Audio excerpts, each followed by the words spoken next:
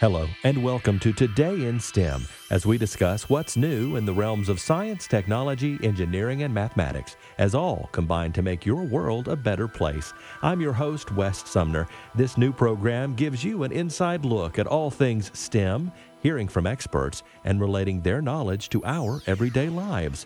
We are welcoming back as our special guest Dr. Dwayne McCay for part 2 of our discussion of rocket science. Dr. McCay is the president of the Florida Institute of Technology and a former rocket scientist himself, who at one point in his career oversaw the space shuttle's main engines. Thank you for hanging in there with us, sir. You're welcome, sir. Thank you.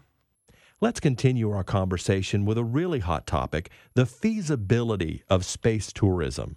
With safety being considered and all of the publicity and marketing surrounding space tourism, do you still see a day when space tourism will become more commonplace?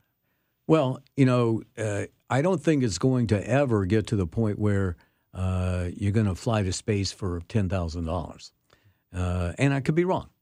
And by the time this happens, $10,000 with inflation will probably be closer to $1 million. But, right now, the only people that can afford to go to space are on a commercial venture are the ones that are willing to pay for it. And we're talking millions of dollars. I think Garrison was the first one to pay. He flew on the Soyuz, and his costs were over $40 million, if I recall. He was an expert in designing computer games, and to him it was really worth it. In fact, he loved it. I managed to sit on a committee with him. So the day will come when it's much more common, but until they build vehicles that will send 100 people at once, you're not going to get the cost down. And is that what it would take in your mind to make it more affordable, sort of doing it en masse? Well, to be honest with you, Wes, first time I ever thought about it. I think, there are the materials that are necessary, the cost of the propellants, the design, the engineering staff, the launch facility. If you look, it's an expensive venture to launch anything into space. One way would be, of course, to make it a vehicle that accommodated more people. That would be possible. I think being able to, and you can certainly cut costs down, as SpaceX and Origin and others have proven that you don't have to spend the amount of money that the federal government was spending to do these things. They've cut it down by a significant amount.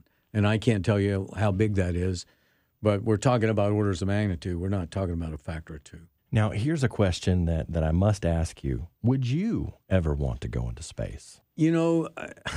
This is a dangerous thing to say, but I think most of the people that want to go to space are semi-nuts.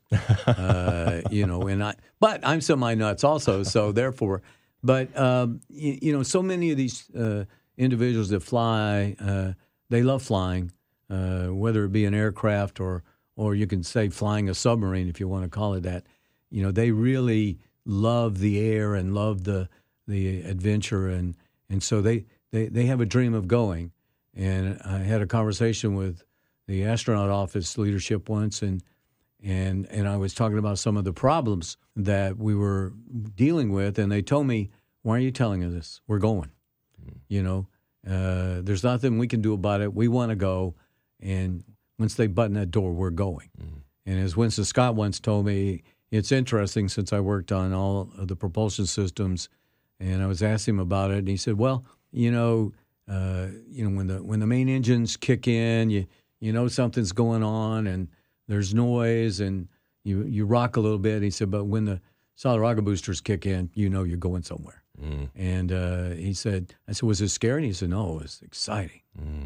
And so, Winston could be a little more than half nuts. I don't know, but a great pilot, great musician, and so many of the people that have earned astronaut wings for this country, and I'm sure for Russia and China too, they're not only brave individuals, but they're incredibly talented people. Yes, and if I may say, you're married to a former member of the astronaut corps. Well, that's true. She was a payload specialist selection, and because of Challenger, she actually never got to fly.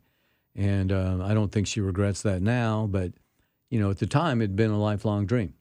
And so very, very intelligent person who I would never tell her she's half nuts, but she wanted to go, and they were willing to take the risk. Yeah, it's all about what risk you're willing to take. And most of the people I've talked to, and I've known a lot of them, they don't focus on the risk. There's two kinds of people. Us rocket science guys, we focus on all the things that can go wrong, and we try to work to make sure none of them do. And then there are people that sit up in the front, and they're focused on what they're trying to accomplish and the good things that are going to happen. And so I'm not sure a rocket scientist would make a good guy to sit up front, but because he's going to be sitting there worrying, or she is, about all the things that might go wrong. And these are very unique individuals that want to fly on these spacecraft. And then when you start putting civilians on there, and I'll call Shatner a civilian, I can't analyze how they feel because I don't know enough of them or ever talked to enough of them. But I know how the professional astronauts feel, and when they fly, they can't wait for their next flight. Well, and some folks that you do speak to on a regular basis these days as president of Florida Tech are the next generation of scientists and engineers who will be charting a course perhaps back to the moon, perhaps to the Mars and beyond. What is your impression, Dr. McCay, of this next generation of rocket scientists who will be planning the future of space travel?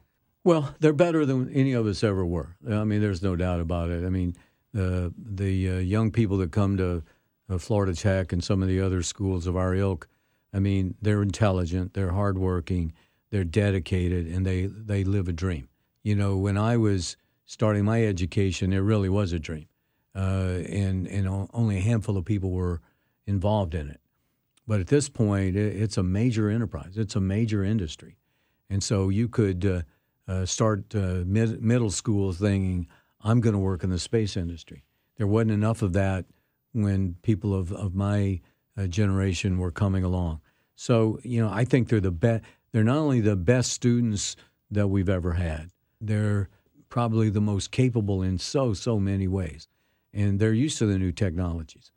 My ability to use the social media and all the new, I can do it, but it's something I have to try to do. For them, it's second nature. They're going to be by far the most productive group of engineers and scientists in our history, no doubt about it.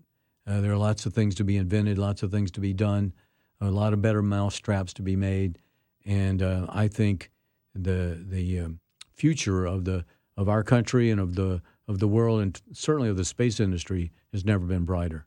And what's that expression about standing on the shoulders of giants, right? They have a great reservoir of experience and history to launch from. Well, the giants, the real giants were the von Brauns and the Goddards and the Raziers. And I mean, there were some geniuses that Obert, et cetera, that really, got over that first major speed bump.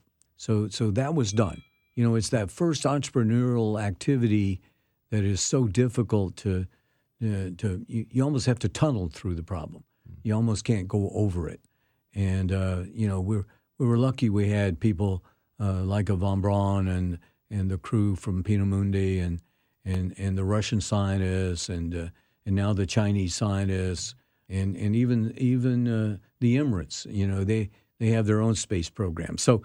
India has been very strong. France is strong.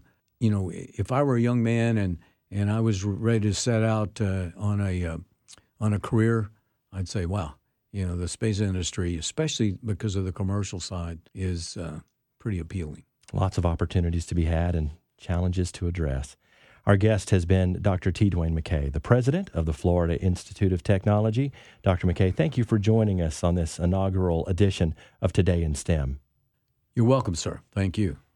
That's going to do it for this edition of Today in STEM, as we talk about all things science, technology, engineering, and mathematics. Until next time, I'm Wes Sumner.